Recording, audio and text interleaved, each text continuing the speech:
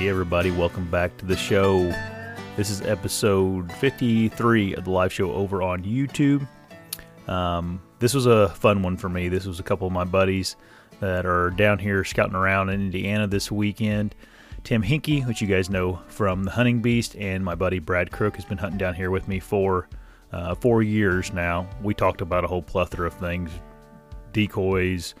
We talked about arrow weight. We talked about target panic. We talked about all kinds of things. You guys will enjoy this one. Before we get into the episode, I got to tell you about something that Exodus still has going on for a little bit longer here. And that is their new Exodus Rival trail camera. It's going to start shipping around February 6th. The MSRP on that thing is going to be $179. And you can save $30 at checkout with the code LAUNCH. And the code is live only while supplies last, or until February 14th at midnight. The Rival is a budget-friendly cellular trail camera that is reliable, hardworking, easy to use, but still feature-rich.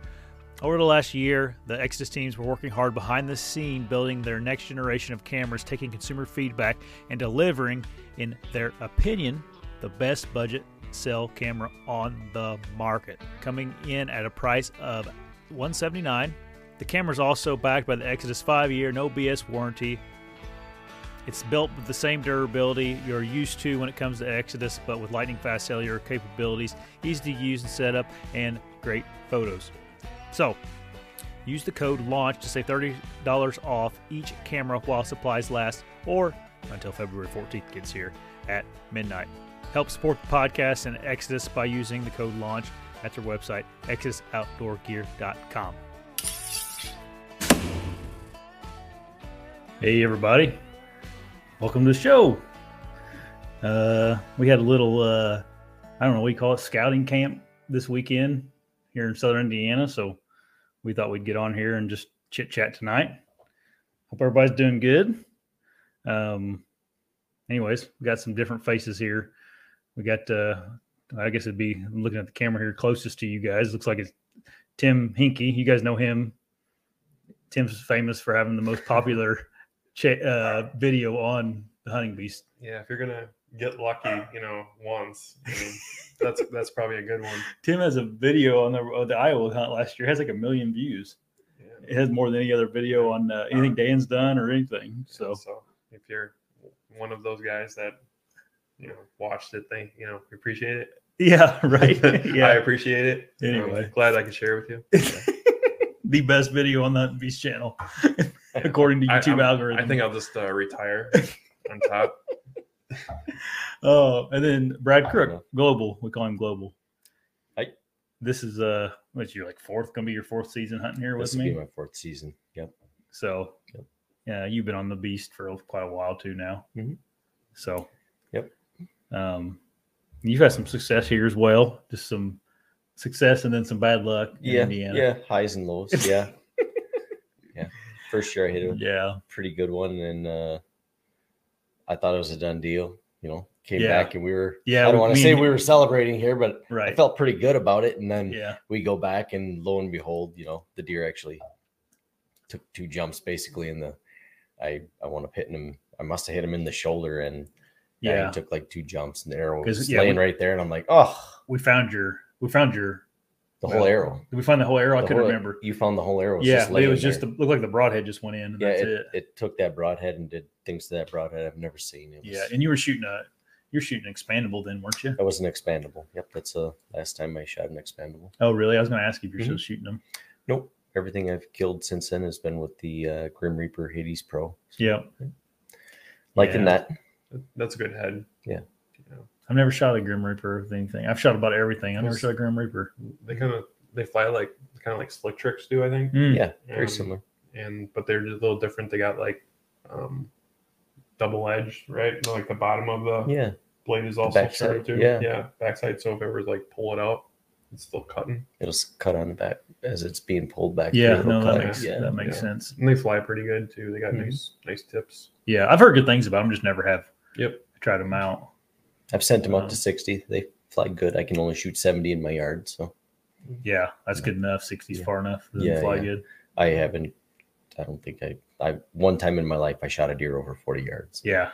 I shot at one once at 50, and that was a nice buck. And yeah. I always said I would never do that because I didn't believe in that, but it was like the perfect scenario. If I was going to do it, that was it. Mm-hmm. You know, the deer was not aware I was there, head down, eating out in an alfalfa field, and it was just. You shot a lot too whenever you were not younger, but used to shoot leagues and stuff all the time, didn't you? Mm-hmm. Yep, still do. Yeah. Acquired a little Target Panic, so now I've. Did you start Joel Turner first? I started Shot IQ. Yep, Shot IQ this past actually 2 weeks ago, so this is my second week. But yeah, it's loud when you shoot your bow in the hotel room. You doing that? Oh yeah, you're at work. Yeah. What do you think about the course so far? Have you liked it, or is it? I do like it. Oh yeah. Yeah, I like how he breaks it down and really explains everything in detail. My biggest thing was like, did I want to change his language, his verbiage? And it was like, it's just going to be easier for me if I can just remember what he says, what he programs his mind to say. Yeah. And so even like scouting today, I'm running that stuff through my head, and it's just like, if I can get that in my thought process as I'm taking that shot, I'll be just fine. But I mean, not having Target Panic as a kid, I could hold that thing just money like and let it go. But yeah, I'd say probably the last 5 years or so, it just started creeping in, and this year got real bad, and I got to do something about it now. Yeah. I was kind of the same way when I was a kid, man. I just felt like I shot a deer when I was in high school at like 47 yards, and it's on the Hunting Beast channel. Actually, I got it on video. I saw that one. And, I just didn't even think anything of it. Like, is that the one? That's a chip shot. That's what I felt. At the time.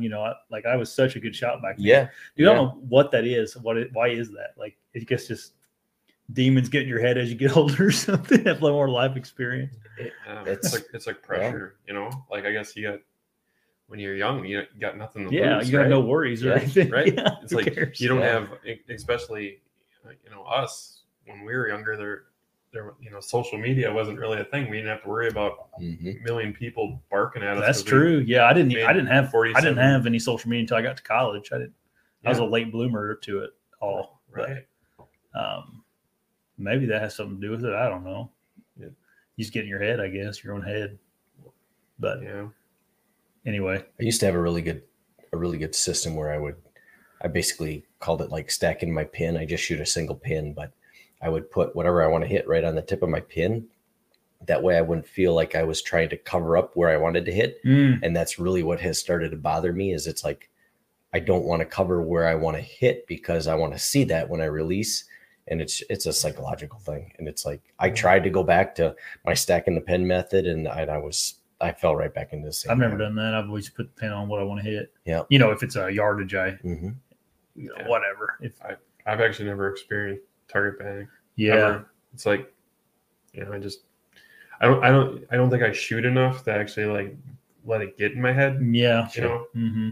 I don't know if I ever have either. I think mine was I just became a worse shot. Maybe I practiced more back then too or something, but I took Joel's course when I started shooting trad bow, not because of Target Panic per se, just to learn, Sure. Because I bought on the Push archery platform, you can buy like Joel's course, like it's like a bundle thing you get.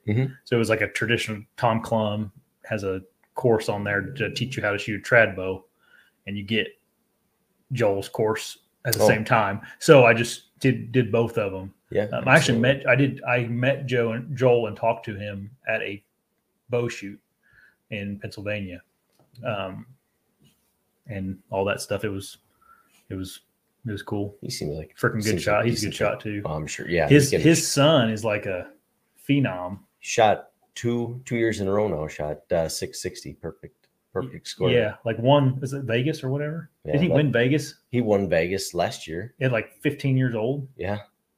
Shooting against everybody, like, not the youth division or anything. Yeah. Like he's incredible. Yeah. So it works. I think Joel, don't quote me on this, I could be wrong, but I think what he does for a living is he trains like special forces and like police officers to shoot under pressure or something like that. Yeah. And he's created this shoot bow, spilling with a drink. He's created this course for hunters to shoot under pressure. But anyway, what's his mantra? It's like I can't remember it now. It's like keep it to hold it, or what's the three things he said? Drawback and aim. Yeah. Hold it to keep it. And I forget what the last one was, and I was trying to think of that all day. I'm like, oh, what's that last one? And it's like that's right at the critical second, or he calls it the critical second. Keep it to hold it. Keep it to hold it, and then he's got one that it's I'm going to shoot this arrow. Yeah. Perfect, or I'm not going to shoot or it not all. At all. Yeah. Yeah. And the last one is here we go. Or here we I go. go. Here we go. Yeah. Start executing your shot. Back tension, all that. Yep. Crap. Yeah. I'm thinking about ordering a back tension release this year. To I've had them in the past and used them. I don't have one at the moment, but thought about trying one out. I don't know. Scott has one that's a trigger, like it's a wrist strap, and it has it's a trigger actually, not a. I don't know. So what are you laughing at? I'm just So it's a trigger, and then it goes into a back tension. So you I was just thinking about how good of a season you had, and let's just start changing things. I'm going to be honest with you, and I'll be honest. Like, I made some crappy shots this year on deer, though. Like that Wisconsin buck, I rushed that shot bad. I mean, luckily it was like 15 yards, so it still hit the deer in the liver. Right. And Nebraska and Indiana were fine, but then Ohio, man, I that deer was like 32 yards is what I kind of thought it was. And when I got, man, I was all over the place on him. Like I finally, it took me a while to get settled down and then get the pin on it because it happened real fast, I just kind of lost my crap for a little bit on it. And I've been there enough times now where I caught myself like I'm screwing this up. I need to slow down. And if you watch that video, I took a long time, but when I stopped him and before I shot, I took a long time. And that was because I was sitting there like I don't know. I just lost my mind. And that kind of got in my head there after I did that. I'm like, what the heck? And it wasn't, I killed the deer, but it wasn't the most ideal shot. You didn't want to blow your streak. That was it, man. Yeah, I don't know. I don't know what it was. You're like a kicker who has got a record going, and I don't know. And maybe it was this each kick makes it harder. Could be. After that, it's like they could have been. It's like I can't blow this one now. I got 3 under my belt. Right. But it could have been that like every other deer I shot this year, it took a long time to get to me. Like Nebraska deer, I watched him for a long time. Yeah, and I think that makes it harder. Oh, really? When you see him, I think. Well, at least for me, I think it's like I have more time to think about things, and then more can go wrong when you're thinking about it. I have a breathing technique I use when that's happening, and that helps me a lot. So I can calm myself down whenever they're coming in. Me too. I'd rather kind of I don't get target panic. React to what's in front of me versus being able to kind of just. I think the filming aspect actually helps a little bit with that, with calming down, because you're thinking about something else. Well, I'm thinking about the filming. I'm not thinking about with the bucks. Kind of like how big he is and everything. It's so for me, I think it helps calm down. It distracts me maybe a little bit. But anyways, that Ohio buck came in like he was like kind of trotting in, and I had to stop him because he was looking for a doe. Hot doe is what he was doing. And I was tore up when I got the full draw and he stopped. I was like, I can't shoot I can't let this arrow go. But a young me may have let it go and shot over its back or hit it in the freaking hip or something stupid. And I got my crap enough together at least to get it in the kill zone, but it was high. Like it wasn't a great shot, but that was a good video though. I think he did. Just fantastic putting it together and everything. That's one of my favorites that you've done. I think. A lot of great videos this year. Yeah, it was a good year. Gosh dang, there's something else I was going to say on that topic, but I can't remember. Oh, that release. You're asking about that release. It's a proper back tension, but they have it set up to where I think like you would hold it. It has a wrist strap, and then there's just I think there's a barrel, and then there's a three finger thing at the end of the barrel, and like the trigger is a back tension. I gotcha. I don't know. It looked really interesting. It looked like a good hunting release to me, but then there's also in my head like the reason, because I have shot a back tension in years past and got good enough with them that I could hunt with them. But man, I just like the idea of not having to, like, I can rip one off quick if I wanted to, Yeah. Versus go through the click, click, and then that's that's how you don't screw things up. Right. Yeah. And that's what's crazy. I don't get target panic on animals. Like as a kid, I used to get really revved up, and I'm like, man, I got to change something here. And, somebody, I forget who it was. They said, you have to come up with a process. So I came up with this, I call it the ICE process, and it's just, I don't know. I take a couple of breaths, and I don't know. It's like everything just, I don't know. It's like, it's weird, but it works for me. So, yeah, I learned how to calm myself down. Actually, like in my prior, career, I had to do a lot of public speaking, and I like freak out, Oh, sure. So I learned how to like control my emotions a little bit, I guess, or whatever you want to call it. But yeah, I just take a deep breath in and hold it as long as I can, and then let it out slow, and that seems to calm my heart rate down, or at least shakes. You're still gonna be excited and stuff, but at least you can think a little bit. Your heart will still pound. You can still. That's about the only thing. And even after, I don't know, that buck this year that you helped me recover. I mean, I was at full draw on that deer for what they say, just over a minute. Ooh. I watched on the clock, and I'm like, holy cow! I held for a long time on that one. Yeah. But and it feels longer.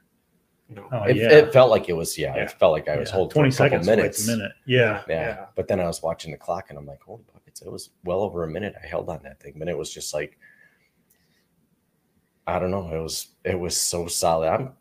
I'm pretty solid when I get on critters. It's just, man, I get on a target, and that just, and they're even 3D targets. So you think it wouldn't be a big deal, but it's like, in my head, I know that this isn't for the biggest buck in the world, kind of thing. And yeah. I don't know. I probably do a little better on animals than I do on targets. Like I'm not a professional archer, but like I do good enough getting them on the ground. But because I actually have a 3D course in my woods here, and I do better just going out there fooling around, like just shooting targets with Huck or going back there with him messing around than I do like you put a dot somewhere on a target, Yep. Especially with a traditional bow, a lot better. Yeah. Like just kind of, I don't want to say winging it, but like just going out there and shooting at animals or 3D targets. Whereas if you put a dot on a bale of straw, I'm like, yeah, don't watch me. Yeah. You're deadly with that thing. You're good. I watched you shoot a little bit this summer here. Yeah, I'm a good shot with a longbow, but it's just, I don't know. That dot. Yeah, it's that dot. Yeah, get that stupid thing out of here. Yeah. Oh, anyway, no, me and Tim were talking about arrows before you were taking a shower earlier. But do you shoot a heavy arrow or a light arrow? 353 4. You shoot 353, 354, 28.5-inch draw. Right at 309, 310 feet per second. Yeah, but I still fast. It's fast. Like 300 or more. That's zipping. Yeah. Well, you got to get there. You got to have a light arrow, or a 31-inch draw like Tim. Yeah. Yeah. It's 30 for the record. What? And you shoot the FMJs. Yeah. Have you ever how fast your arrow? Do you know? Mm-hmm. I don't know either. No, I could care less actually. Yeah, I don't know either. I can't tell you the last time I didn't blow through a deer. Yeah. So I just having a long draw, it's always been an advantage for me. Oh yeah. I've had guys look at me like, they're like, you suck, or whatever. Yeah. Just because naturally, just because I'm a longer draw and they have to beef up their poundage or whatever to kind of get what I get. Yeah. Dan's long draw too. Yep. I think he shoots whatever, same thing, 30 or 31. I think he's 30, or he might be longer even than me. I don't know. But I'm like you. I'm just a 20. I shoot a 28-inch draw. Sure. Yeah. But, I don't know. I'm going to shoot 65 pounds this year. The new bow I got, 65 pounds. It's not a 70-pound bow. It's a 65-pound bow. Yeah. That bow is nice. If I went to a new bow, I can go for 65-pound limbs. Yeah. Because that's what I shoot. And it's more efficient, I guess, if you can just max it out. Yeah. So I shot whatever, not last season, but the season before, I shot a 75-pound bow. Yeah. And like I can handle it and everything, but it's just like come up in January by us. Yeah, exactly. That's I hunted Fort McCoy. Yeah. In January. Yeah. And that's when I was like, this is dumb. Yeah. You know. Yeah. And then plus, like, what if you got a deer that's like some awkward like deal where you're doing something like this? You know, like I'm not getting a 75-pound bow back. Right. I just especially if it's cold. I mean. Yeah. Just asking for trouble. You know what I mean? Mm-hmm. Well, even I think I had my prime this year. I had like a 72 throughout season until I got to late season, and then you dropped it down. I dropped it to 65. I'm like, I'm just gonna shoot this. Why am I tinkering around, retuning, and everything else? Yeah, I mean, I just leave it at 65. Yeah, that's what I'm gonna do. It's part of your muscle memory. Then you don't have to worry about pulling harder, pulling longer. Yeah, just I only shoot 60. Keep it simple. Yeah, you shoot 60 pounds. My last two bows have been 60 pounders. Yeah. Mm-hmm. I mean, bow hunting's complicated enough. Yeah, we don't have to make it harder on ourselves. Yeah, you know, my old shoulders don't like weight. Yeah. Well, that's another thing I'm kind of conscious of, you know, because my dad, I don't know if I have bad shoulders or not. My dad always did. Probably he used to race motocross and everything else. So maybe that's a factor of that. But I'm like, I could, I may have problems whenever I get, a few years older. Yeah. It's like, so I have bad elbows, but Zank's on. He says, Global. What's up, Ninja?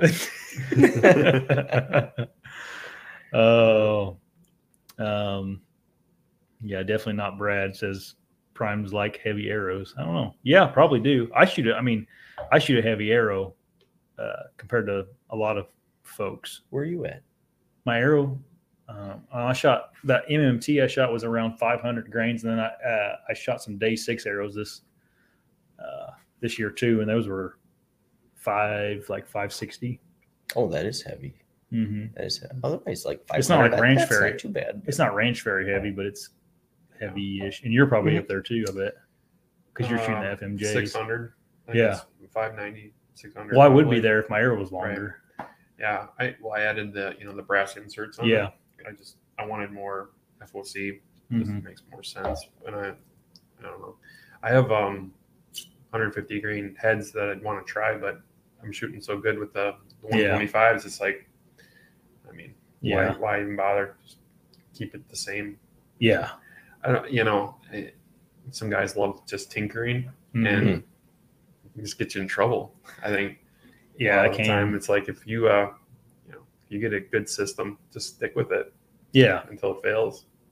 It's one thing if you have time and you can test and you can tinker, but I mean and not that the guys that test and tinker aren't busy, but they dedicate that time for that. Right. It's like because you listen to like this last week I was listening to Joe Miles and they they do a lot of testing and whatnot and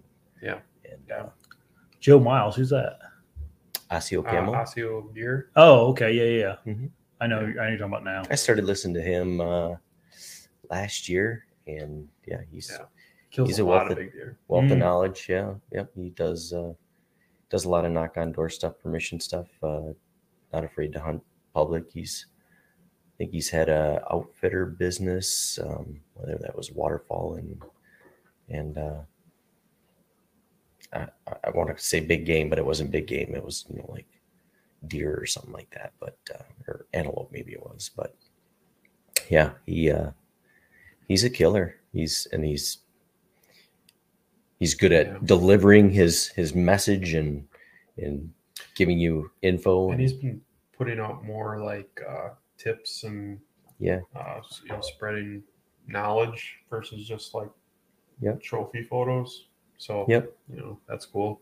They've got the Mission Whitetail podcast, and so I listened to that a little bit this last week. I think everybody, I'm gonna since there's probably not gonna be as many questions because Dan's not on. I'll just monitor the chats and comes in. I'll just shout them out and then we'll end when we end.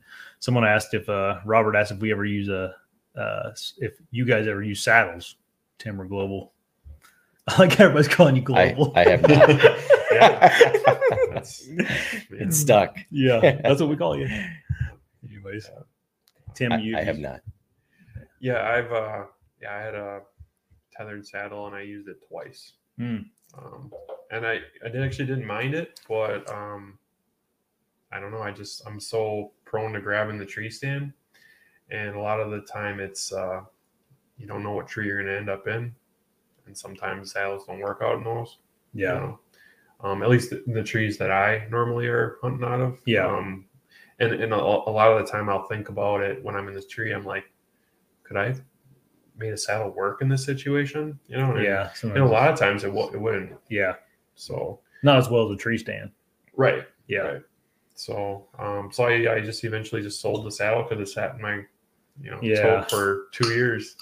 And sold to some guy, and I just figured somebody else could, use it. You better use saddle. Mm-hmm. Yep. Yeah. You've never tried one? I have not. No. Yeah. Nope. Yeah. They could. I have a few different saddles. I got a couple from Latitude, and I have a tethered, and I don't know. To be frank with you, Dan doesn't. Beast Gear has a saddle platform that goes on top of your stick. Yeah, like one stick. Mm-hmm. And that's great if you're into that kind of thing. That's something that minimalist. But I like a larger platform. So I think when Dan comes out with a platform eventually, I think I'll use one a little bit more because in the hills here, they could be useful. Yeah. Yeah. And one thing I think I would have maybe used it for is observation sits maybe. In the summertime, it just, feels like a little less to carry. One thing I think I would have always struggled with is filming. I just didn't like the fact that I had to put the camera arm in front of me around the tree for the most part. I just didn't like how it was set up. I just preferred, not facing the tree and having it on my right side. And I bow in one hand and I don't have the camera arm in front of my belly or whatever. I don't know. I just didn't like that. I just didn't like how that was set up. Yeah. I didn't put this on the Hunting Beast channel because there wasn't enough content there. But before I went to Ohio the first time or the second time, which is when I shot my buck and the one you guys all saw, I went to Ohio for a weekend just to scout for that weekend essentially. And I sat in the evenings. It was like, I don't remember the exact date, but I don't know, maybe the 20th of October, something like that. Mm-hmm. Not quite the good time of year, but I actually brought my saddle and just a ring of steps on that trip. Yeah. Hey, it's Kaylee Cuoco for Priceline. Ready to go to your happy place for a happy price? Well, why didn't you say so? Just download the Priceline app right now and save up to 60% on hotels. So whether it's Cousin Kevin's Kazoo Concert in Kansas City, go Kevin, or Becky's Bachelorette Bash in Bermuda, you never have to miss a trip ever again. So download the Priceline app today. Your savings are waiting. Go to your happy place for a happy price. Go to your happy price, Priceline. With threats to our nation waiting around every corner, adaptability is more important than ever. When conditions change without notice, quick strategic thinking is crucial. And with obstacles consistently impending, determination is essential in overcoming them. It's this willingness, decisiveness, and resilience that sets Marines apart. With our fighting spirit, we don't just fight battles, we win them. Marines are the constant our nation counts on to fight the unknown. And through adaptable problem solving, we do just that. Learn more at marines.com. The ring of steps, and me and my dad have set up some ring of steps on our private land, with a set of climbing sticks and a ring of steps on top. So we've done that. We do that from time to time. Yeah. But and it's not as comfortable. Another time I think a saddle could be really beneficial is if you got two guys and one's filming. So and not where they're using an arm, but just holding it, freehanding it. Yeah. I think, that could be helpful too. Yeah. Whenever I carrying in the gear, it's a little better. When I filmed Maddie this year, the time she went hunting, I always just brought my saddle and whatever. I brought in we were always hunting private whenever she hunted, and I just bring some screw-in steps and put a few on and stand on them. To be honest with you, though, by the time we'd only set for 2 hours, and I'd be freaking over it by the time dark, got there. Yeah. But so whereas, the, platform is a little more comfortable. Yeah, I didn't really. It didn't bother me, the small platform. No. I didn't like the swinging. Like I felt like I could catch myself swinging in it, where it's like, you're not supposed to be moving, right? But just based on habit or whatever, mentally you're just moving around, and it's like I didn't like that. Well, that's dude, I'm like a fidgeter anyway. Yeah. Like if you watch me on here, I'll constantly be freaking touching my face or whatever. So I have a problem with that. So I like to be comfortable. And I had that. I mean, I have a 2-panel saddle from Latitude, and it's real comfortable. But I just, I don't know. I prefer the B stand. Yeah. And so a lot of guys use a saddle with their stand.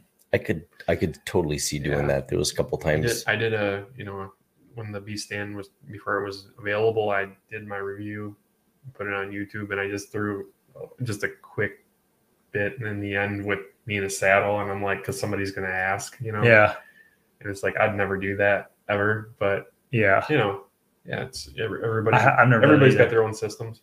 A lot of people think the harness I used this year was a saddle. It's not. It's actually a harness, but it's completely different than a tree saddle. Yeah. But man, there's a lot of guys. I mean, the hunting public, that's all they use now. And John Eberhard, obviously. I mean, you can kill deer out of them. That's for dang sure. Just yeah. I don't know. Just it's just another tool. Yeah, that's how I take it. And I'll got its place. Yeah, for sure. I'll always have one, and if especially once we get a saddle platform, then you'll see me using it, because it is a little light. You can make everything a little lighter and all that. And if you're into the super light stuff, that I have one of those Raptor platforms from Beast Gear, and they are light and all that. Just tiny. It's just tiny. It's just not much there to keep your feet on. Isn't that uncomfortable to stand on when they get small? It's 12 inches wide. They have two of them. It's a 9-inch one and a 12-inch one. I would think the depth would be the thing, like enough room for your feet. I don't know the exact dimensions, but if I had to guess, I would say 5 inches. You know what I do? I use them for right now. It goes on top of the stick, right? Like it's like your top step on your stick.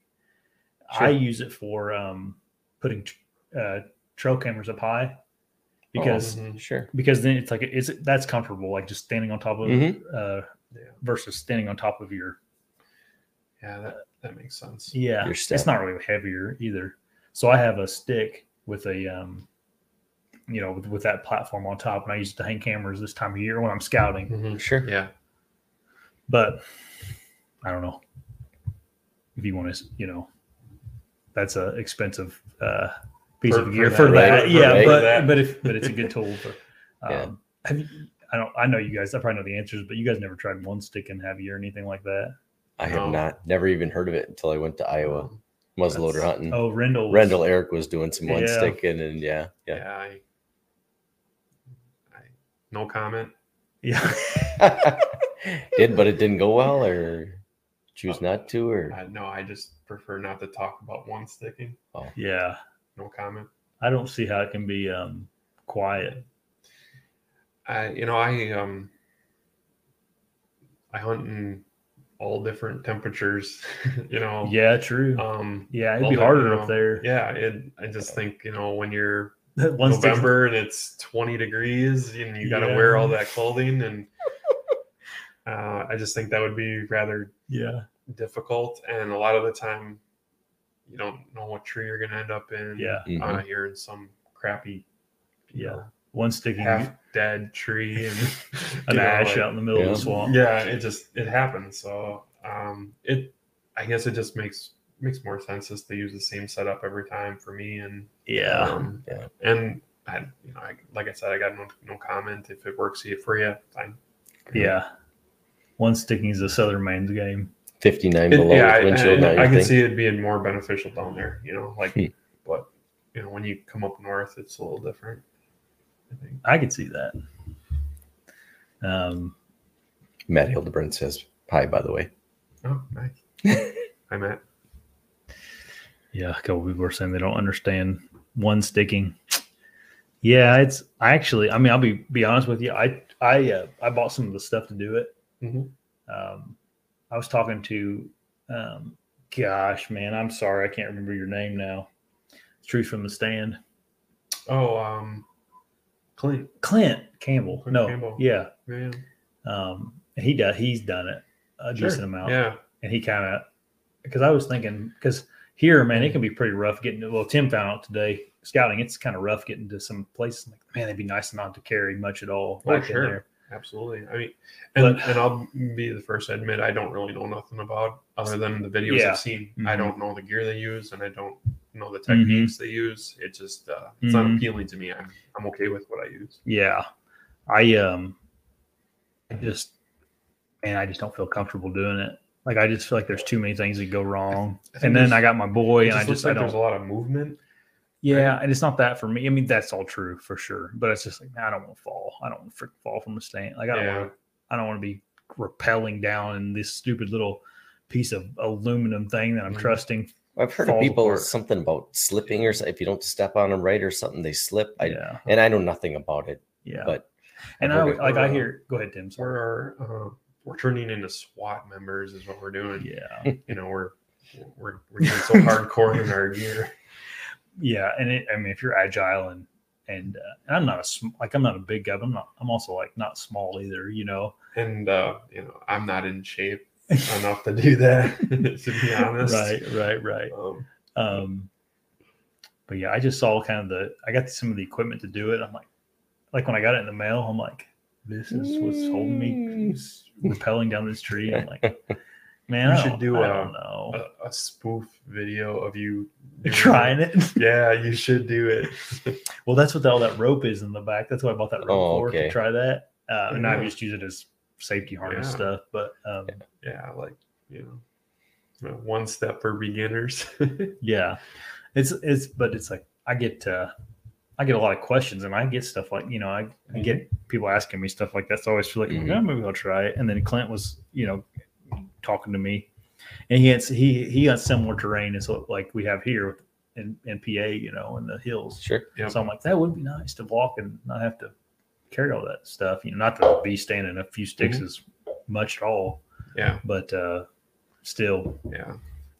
Walking the hills today kind of remind me of PA a little bit. Oh, really? Yeah, you've hunted PA. Yeah. I think I like PA's terrain a little bit better, I guess. In what way? I don't know. Maybe it's just the time of year. Oh, maybe I seen deer, when I was in PA. I didn't really see much today. Yeah. I like to see deer when I go deer hunting. Yeah, that can be a problem in Indiana. But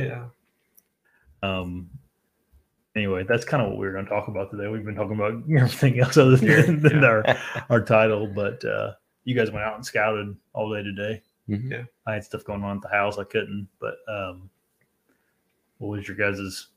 They both came back to the house and had the exact same answer when they came back. I don't know if it was what we experienced or the fact that we're on 2 hours of sleep. Yeah.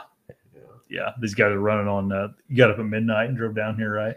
11. 10:30. We left at 11 or whatever. Yeah, we left at 11. Yeah, yesterday. Yesterday. Yeah. Yep. And then I'm forcing them to do this show. Yeah. So no, I went into a new area that I hadn't been into, and I wanted to get into the last couple of years. And I was even talking to Gary. I'm like, hey, one of us has got to slide in there, and I'm like, these deer are getting between us.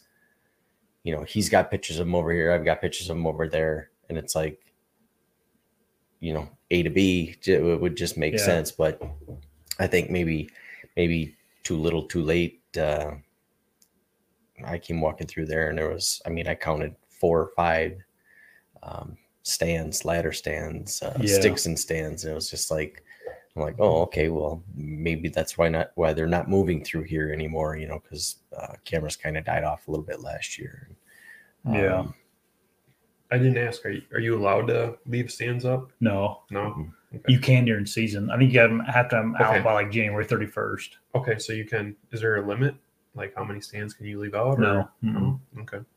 I actually had a game warden contact me the other day and asked if I could send him pins of stands that are left out. I pinned them. I pinned them all. He knows he knows I'm out all the time. Yeah.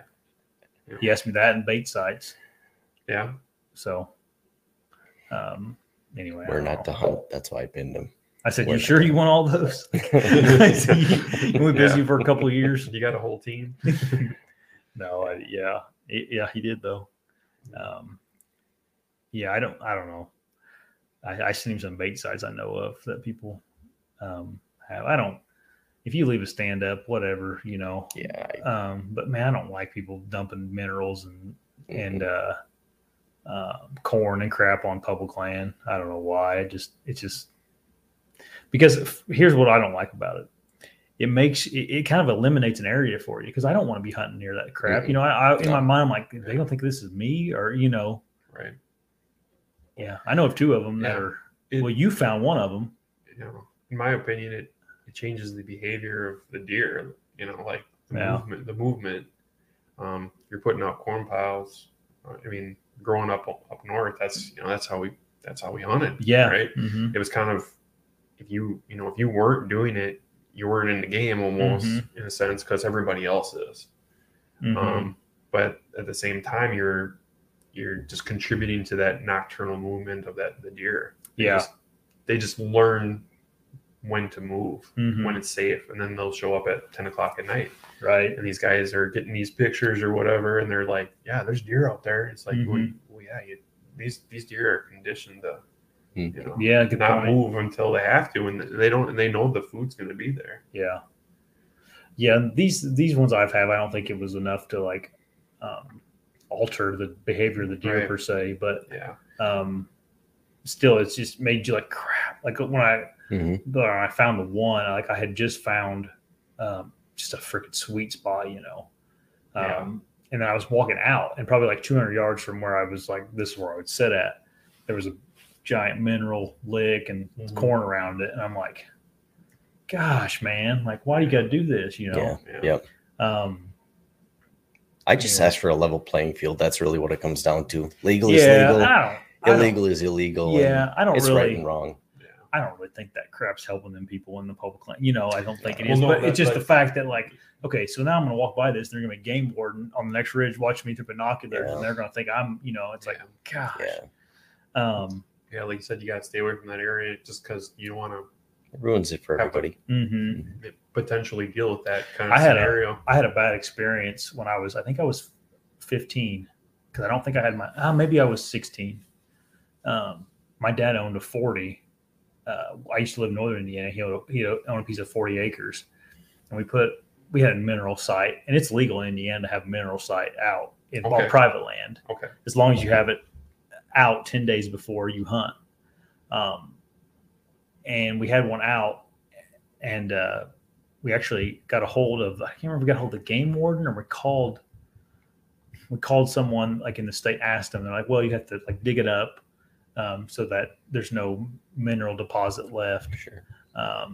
Okay. So, and then and I should back up in this story. The game warden was essentially our next door neighbor.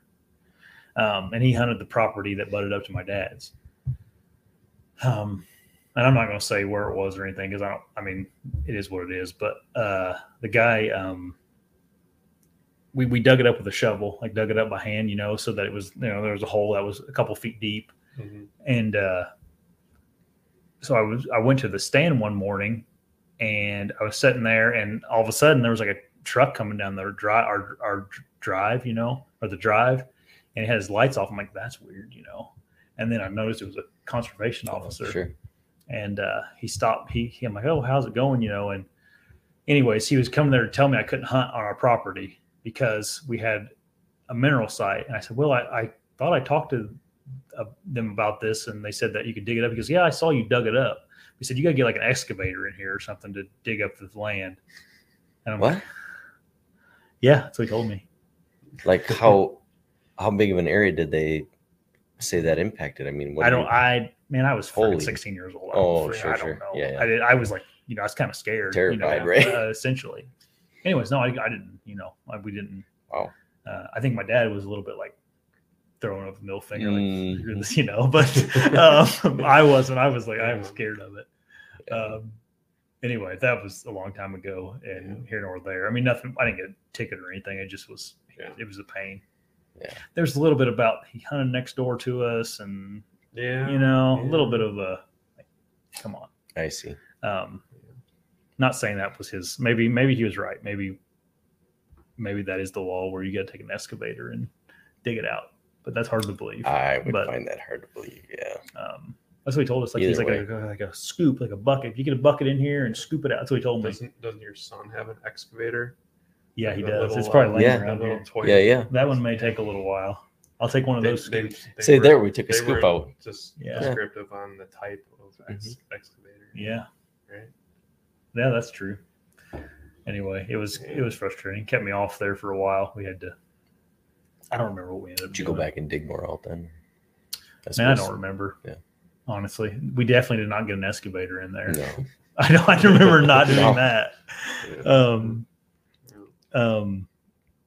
Now I talked to the conservation officer that was contacting me about these illegal stands and stuff, and he told me, he's like, that's essentially, he's like, that's not right. He's like, you just need to take a piece of plywood and put over top of it.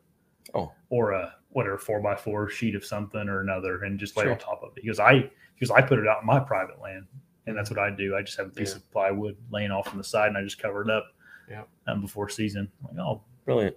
Because I haven't ran minerals hardly at all since then, because I'm just kind of gun shy of it. I'm like, gosh, it scared me as a 16-year-old kid.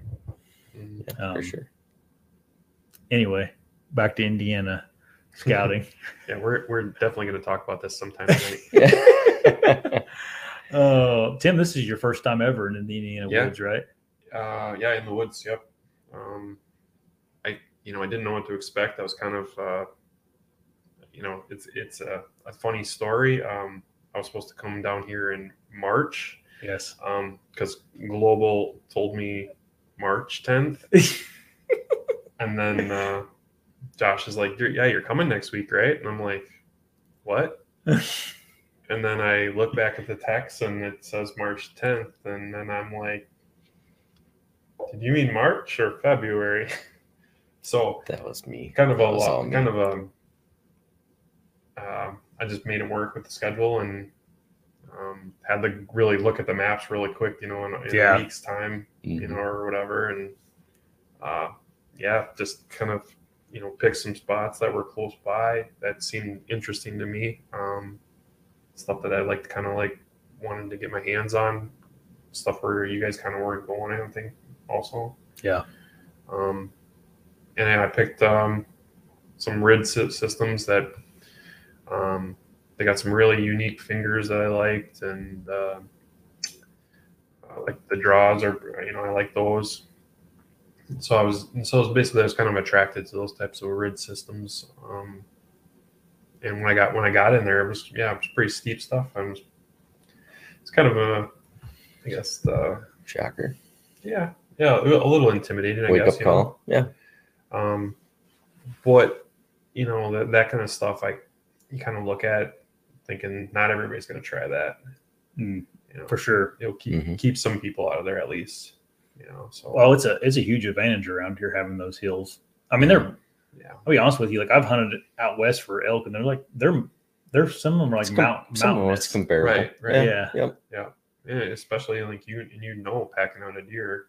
Yeah. In one of those, they're probably very similar. But my first day I think it went good. I was a little taken back by the lack of sign then, but you mentioned that's kind of normal. Yeah, everybody is when they first come here. And I guess tomorrow I'll be expecting it probably more, and if I find more sign, then it'll be a good surprise. But growing up Northwoods, Wisconsin, lack of sign was kind of like a normal for me, so right. You have to put that mindset back together. It's I'm what's spoiled by Iowa, really. I think because there's such an abundance of sign. That almost makes it challenging in Iowa because you have so much to pick through. Yeah. Right. Mm-hmm. Yeah. True. So this was just on the other end of the spectrum. Yeah. Not as good as Iowa, right? I've heard it was actually as good. Stop. I've heard that Josh is doing an Airbnb for hunters who want to come to Indiana. Everybody wants to sleep in my garage. Yeah, I've heard that. So that's funny. Don't say that too loud. You'd be surprised. Some of the requests or not the requests, favors. Yeah. You weren't referred by me. Just saying. So I hunted Iowa for the first time this year, and those deer. Yeah, I've never seen sign like that. Like just nonstop. Yeah, doesn't matter where you go. There's rubs and scrapes, and I shouldn't say scrapes everywhere, but there's rubs everywhere. And the trails are beat down. Yep. Trails are all over the place, and I was just like, it was a little. It was almost a little intimidating. Like, man, where would a guy even start? But I guess you just you take a deep breath and you stand back or you sit back and you look at him. Yeah, and and you have to look at the terrain at that point too. Yeah. Once again, similar to what we had to do today. Look at the terrain instead of just to sign, because a lot of the sign that is it's there, we just can't see it because of the lack of deer.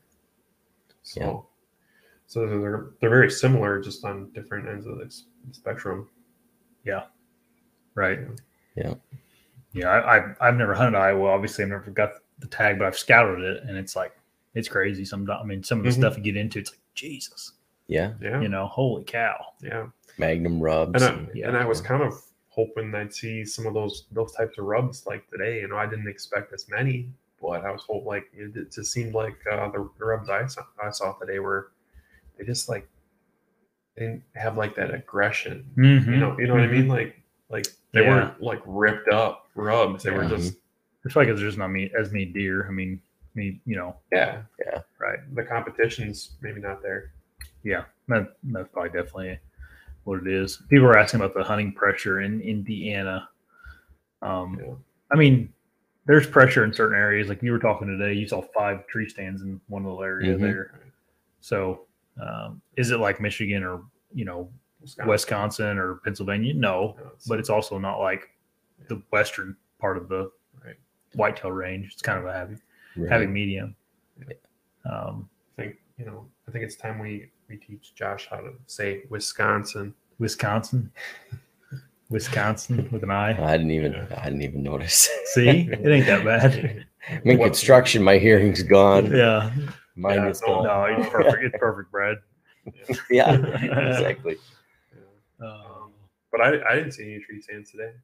Yeah, I know where you were. I know the property you were at too. Yeah. I've probably no deer there either, right? Is that what you said? Maybe that's why there's no trees. No, there's definitely deer in there. Yeah. Anyway, that's always twofold. It's a little frustrating, but to me, it's like, okay, check. I don't have to worry about that anymore. Yeah. So it's it's a win and a loss. Kind of just can stay away, right? It's just it's part of the unproductive. Yeah. Yep. Look forward to tomorrow. Yep. Some people are asking about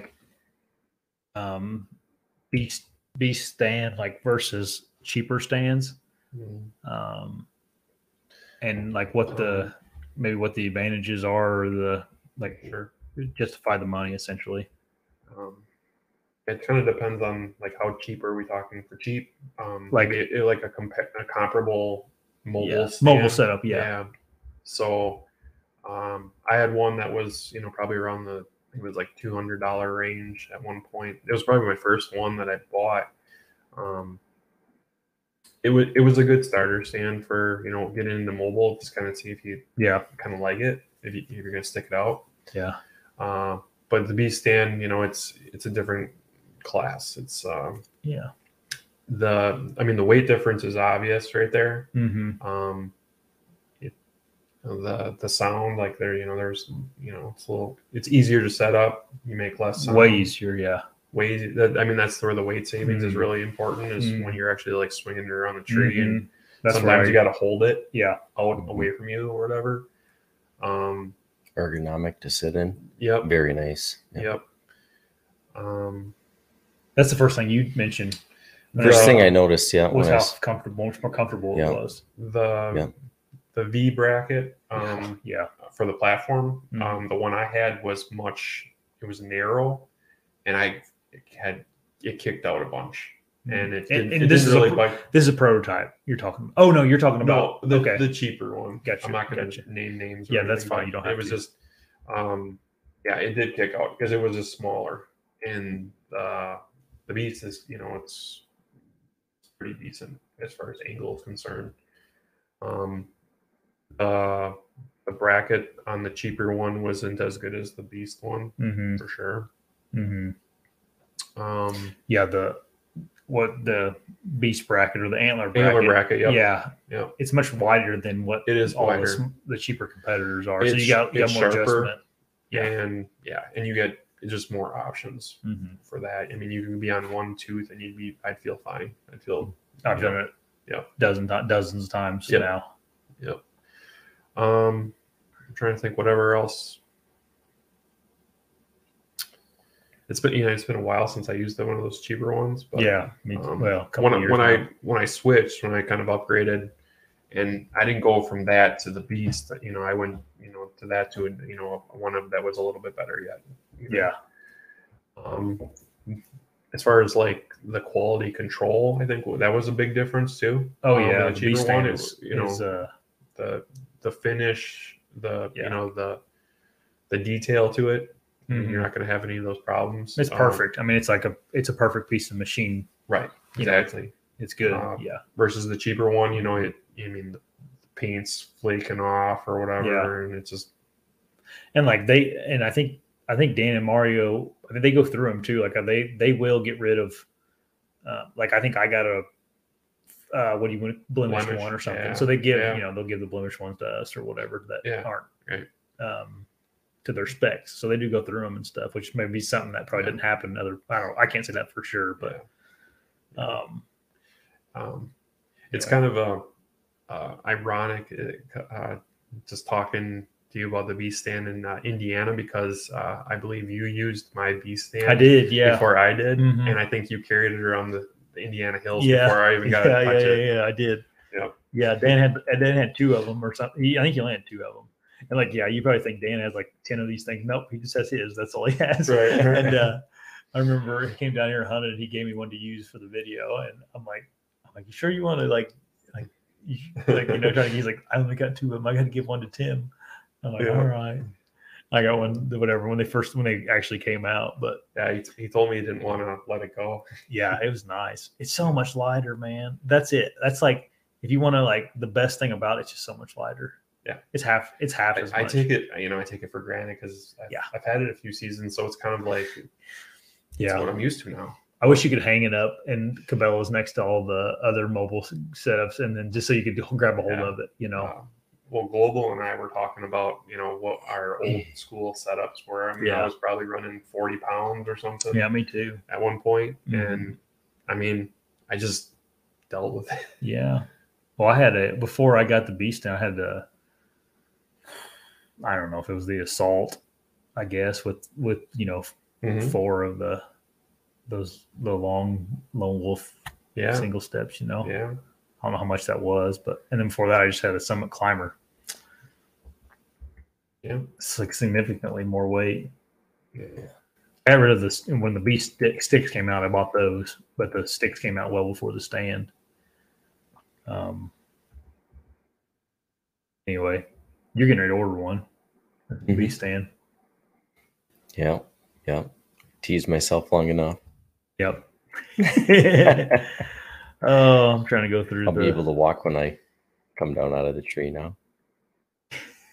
My knees just get real tight. It's just tight quarters, but I do like my current setup, but Beast stand is definitely more ergonomically friendly for me. That's for long sets for sure. Yeah. I don't mind pulling all dayers or whatnot if I have to. So,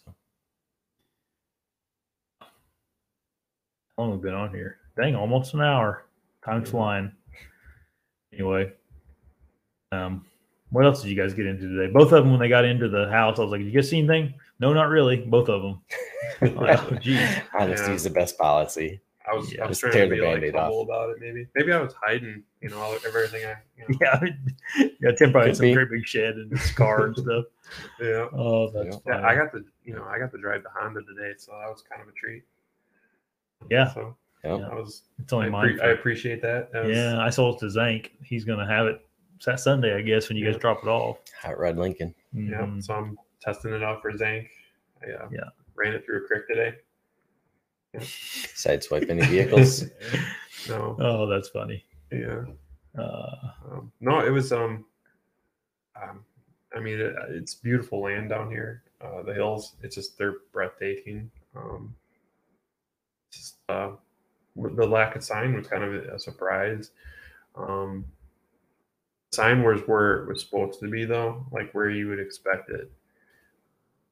Sometimes you have that random stuff, where it's like you kind of ignore. I didn't see a lot of that, like on trails and such. Mm-hmm. Like on the hiking trail, sometimes you'll see all those scrapes that are just like lined up one after another. Yeah, I didn't see any of that. Yeah, I didn't see like little sapling rubs along those trails or anything like that. But the sign was kind of like on the points, along the fingers, down below, in the draws, kind of. Yeah. So, it's there. You just got to go where it's supposed to be, I suppose. Yeah. Maybe that makes it a little easier. Yeah. One on here was asking about can't remember his name now, but it had something to do with Indiana Flatlander, which means he's from northern Indiana.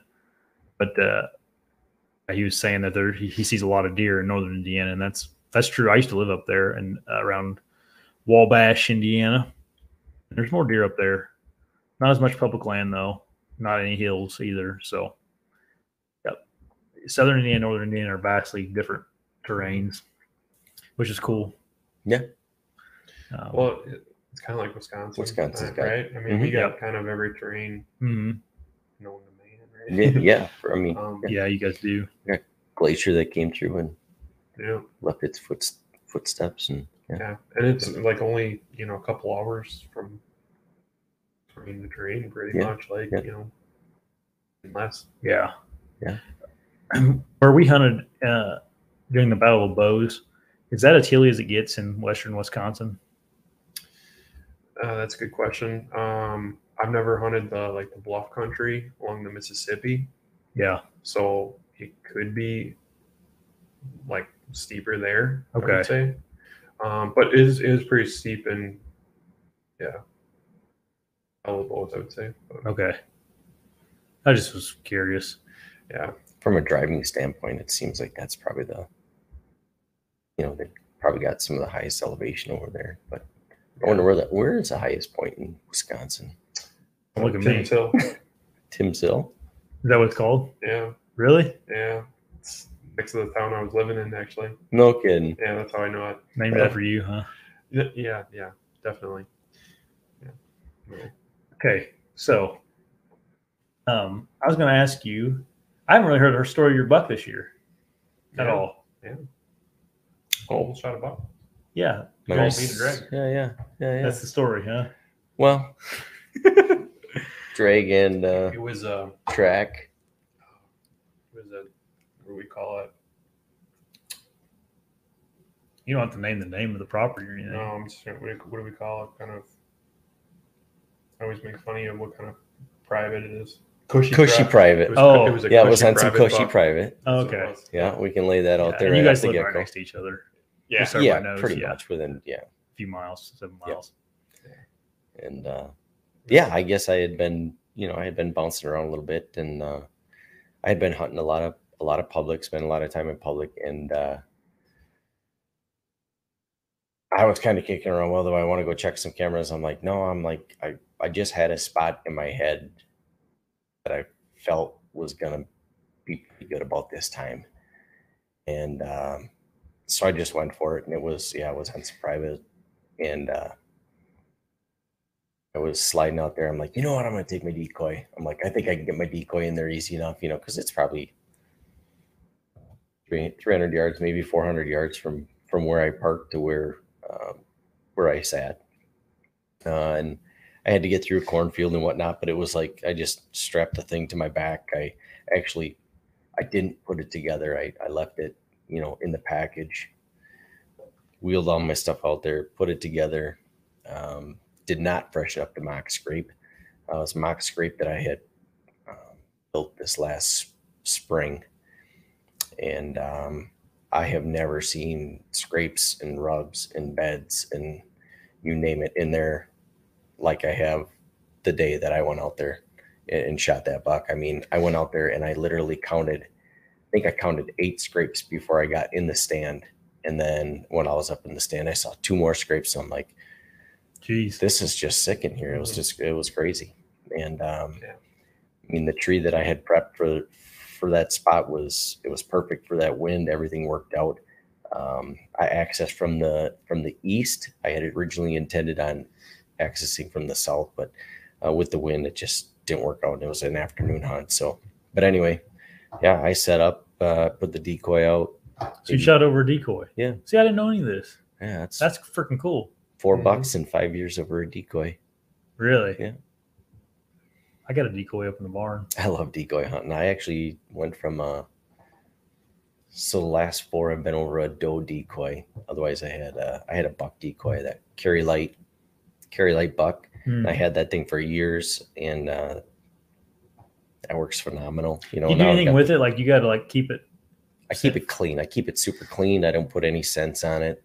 You just keep it. I keep it super clean. Actually, this one I've been putting it in the garage the last couple of years just because. I was working down in the basement. I didn't really have room down there where I've got a lot of my, hunting stuff. Yeah. Hunting stuff. And so it's been out in the garage, and, I'm frying on the Blackstone and got the smoker grill going out back and the smoke's rolling through the garage. And I'm always like, oh man, I should probably really give that thing a bath before I do take it out. And actually this year it came and went. I was going to, at least wash it down. I didn't, but didn't matter. I put some stink underneath it. And then off the backside, I leave some stink. Throw some stink down. Yeah. And I just use some of that. Stink. Yeah. But you killed $4 over it. Yeah. In the last 5 years. Jeez. Yeah. Huh. Yeah. Got that a couple of those were nothing but just breaking the decoy in kind of thing. They were actually pretty cool hunts, but I think, in fact, Gary's son was there for one of them.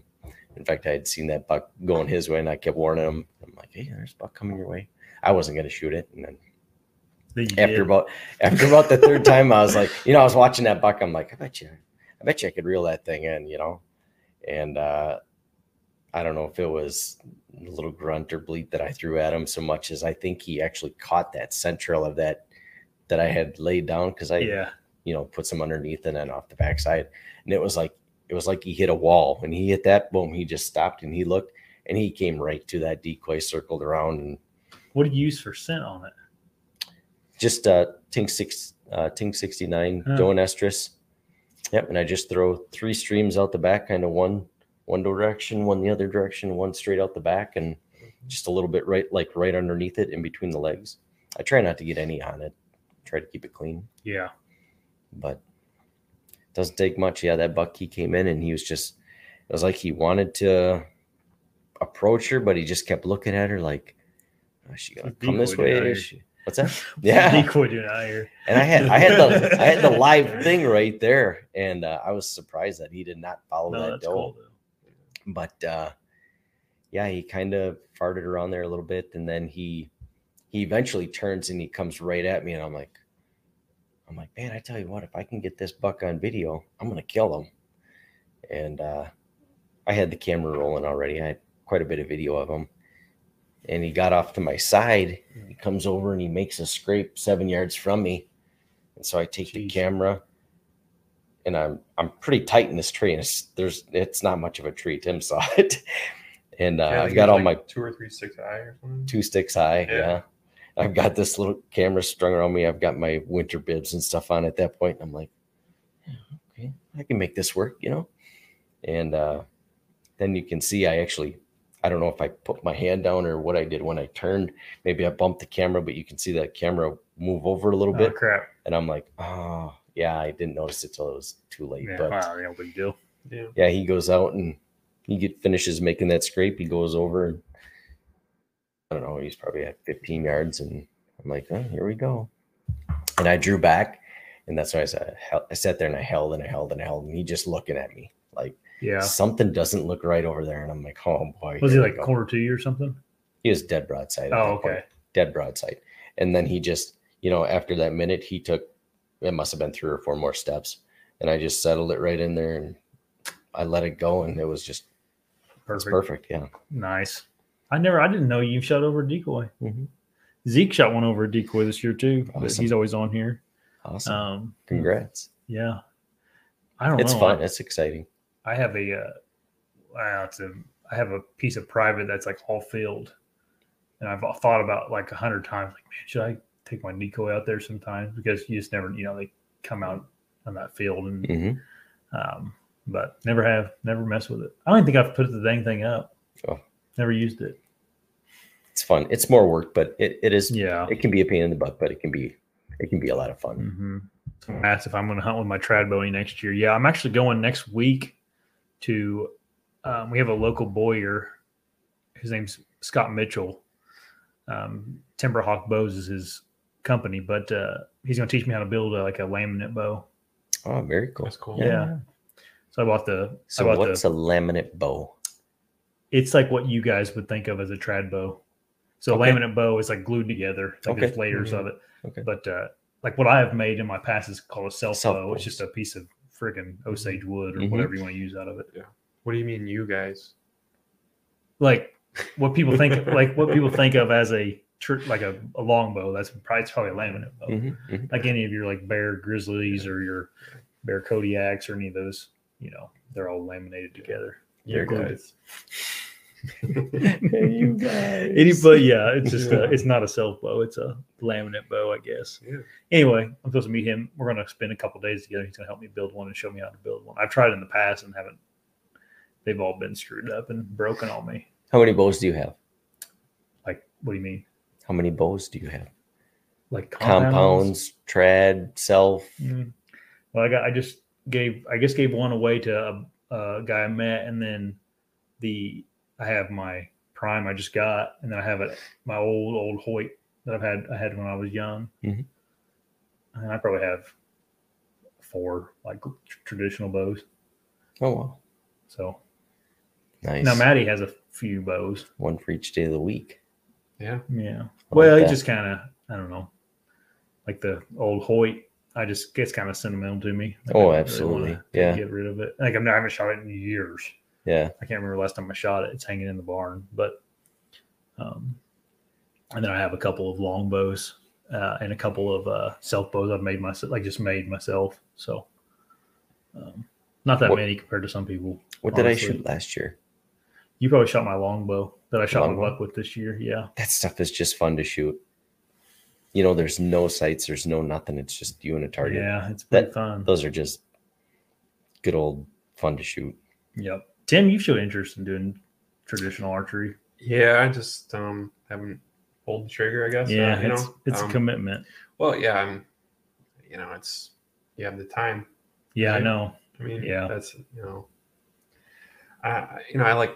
I like the compound still though. I'm just gonna continue doing it. Yeah, for a hobby maybe.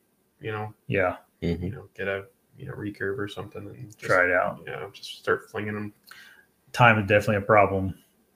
Even for me, it's you think what I do is like you think I have all the time in the world, but you're on constantly doing this stuff, and then editing this when it's done. So it's and then I have a couple other things I do for work. So I leave the 23rd, I think, to go to Florida on a pig hunt for my trad bow, and I'm kind of freaking out because I haven't had time to shoot.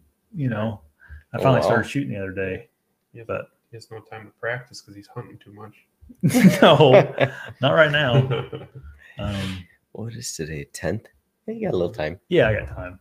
But I don't. Like I'm gonna be in Wisconsin. You're gonna be just cramming a session, like a test, right? Yeah. I've been doing good this week. I've shot about every night except for today. So, and it doesn't take too long for it to come back. But man, that first day of shooting after you haven't shot for a while, it's rough. Yeah.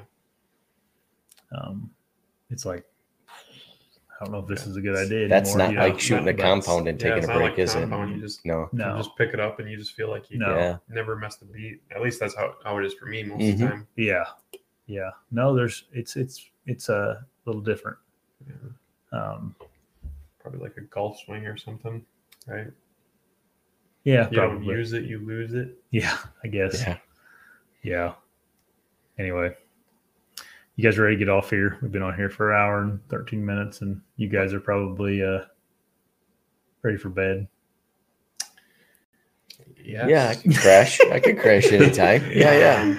No, it's cool to talk. About it. Yeah, it was fun. I feel like Indiana's. I mean, definitely would recommend if you like the hills, it would be a cool place to try out. Maybe. Mm-hmm. I say if you're not in decent shape, probably wouldn't want to tackle it. No. Not to be not to be offensive to anybody, but I'd take a good look at yourself before you came down here and thought you were going to trek around in them. But and we've all been working really hard. I mean, we kind of, what would you say? Probably last year we all kind of buckled down and we really kind of got serious about our physical fitness last year before. Mm-hmm. And man, I felt great today out there. Yeah. That's good. Yep. I used to be in really good shape. I'm trying to get back into that again. I've always been okay walking around the hills just because I live here, but trying to get started lifting weights and all that stuff again. I'm not in great shape, but I did feel I felt great. I was certainly much better than the first year I was out here. Yeah. I struggled today. So. These guys are bragging on they're working out and everything like that. No, not bragging at all. The dad bod going on. So I hear you. I mean, typically I'm, I usually can make it through pretty good.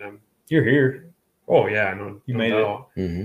Yeah, and 2 hours of sleep too. So I was kind of wondering how I was going to go today, but you just, one foot in front of the other. Yeah. Tomorrow you'll be a whole new man. Yeah, I know that's. I was like, sleeping my cot in the utility room. Yeah. Unless I start snoring. We'll see. All right, guys. So everybody, thanks for getting on tonight. We'll talk to everybody later. We got some cool guests coming on next week. Everybody, cool guests. Yeah. Not that you guys aren't cool. Somebody important, but someone you guys will enjoy. So, all right, everybody, have a good night. Thanks, everybody. Thanks. Yep. See ya.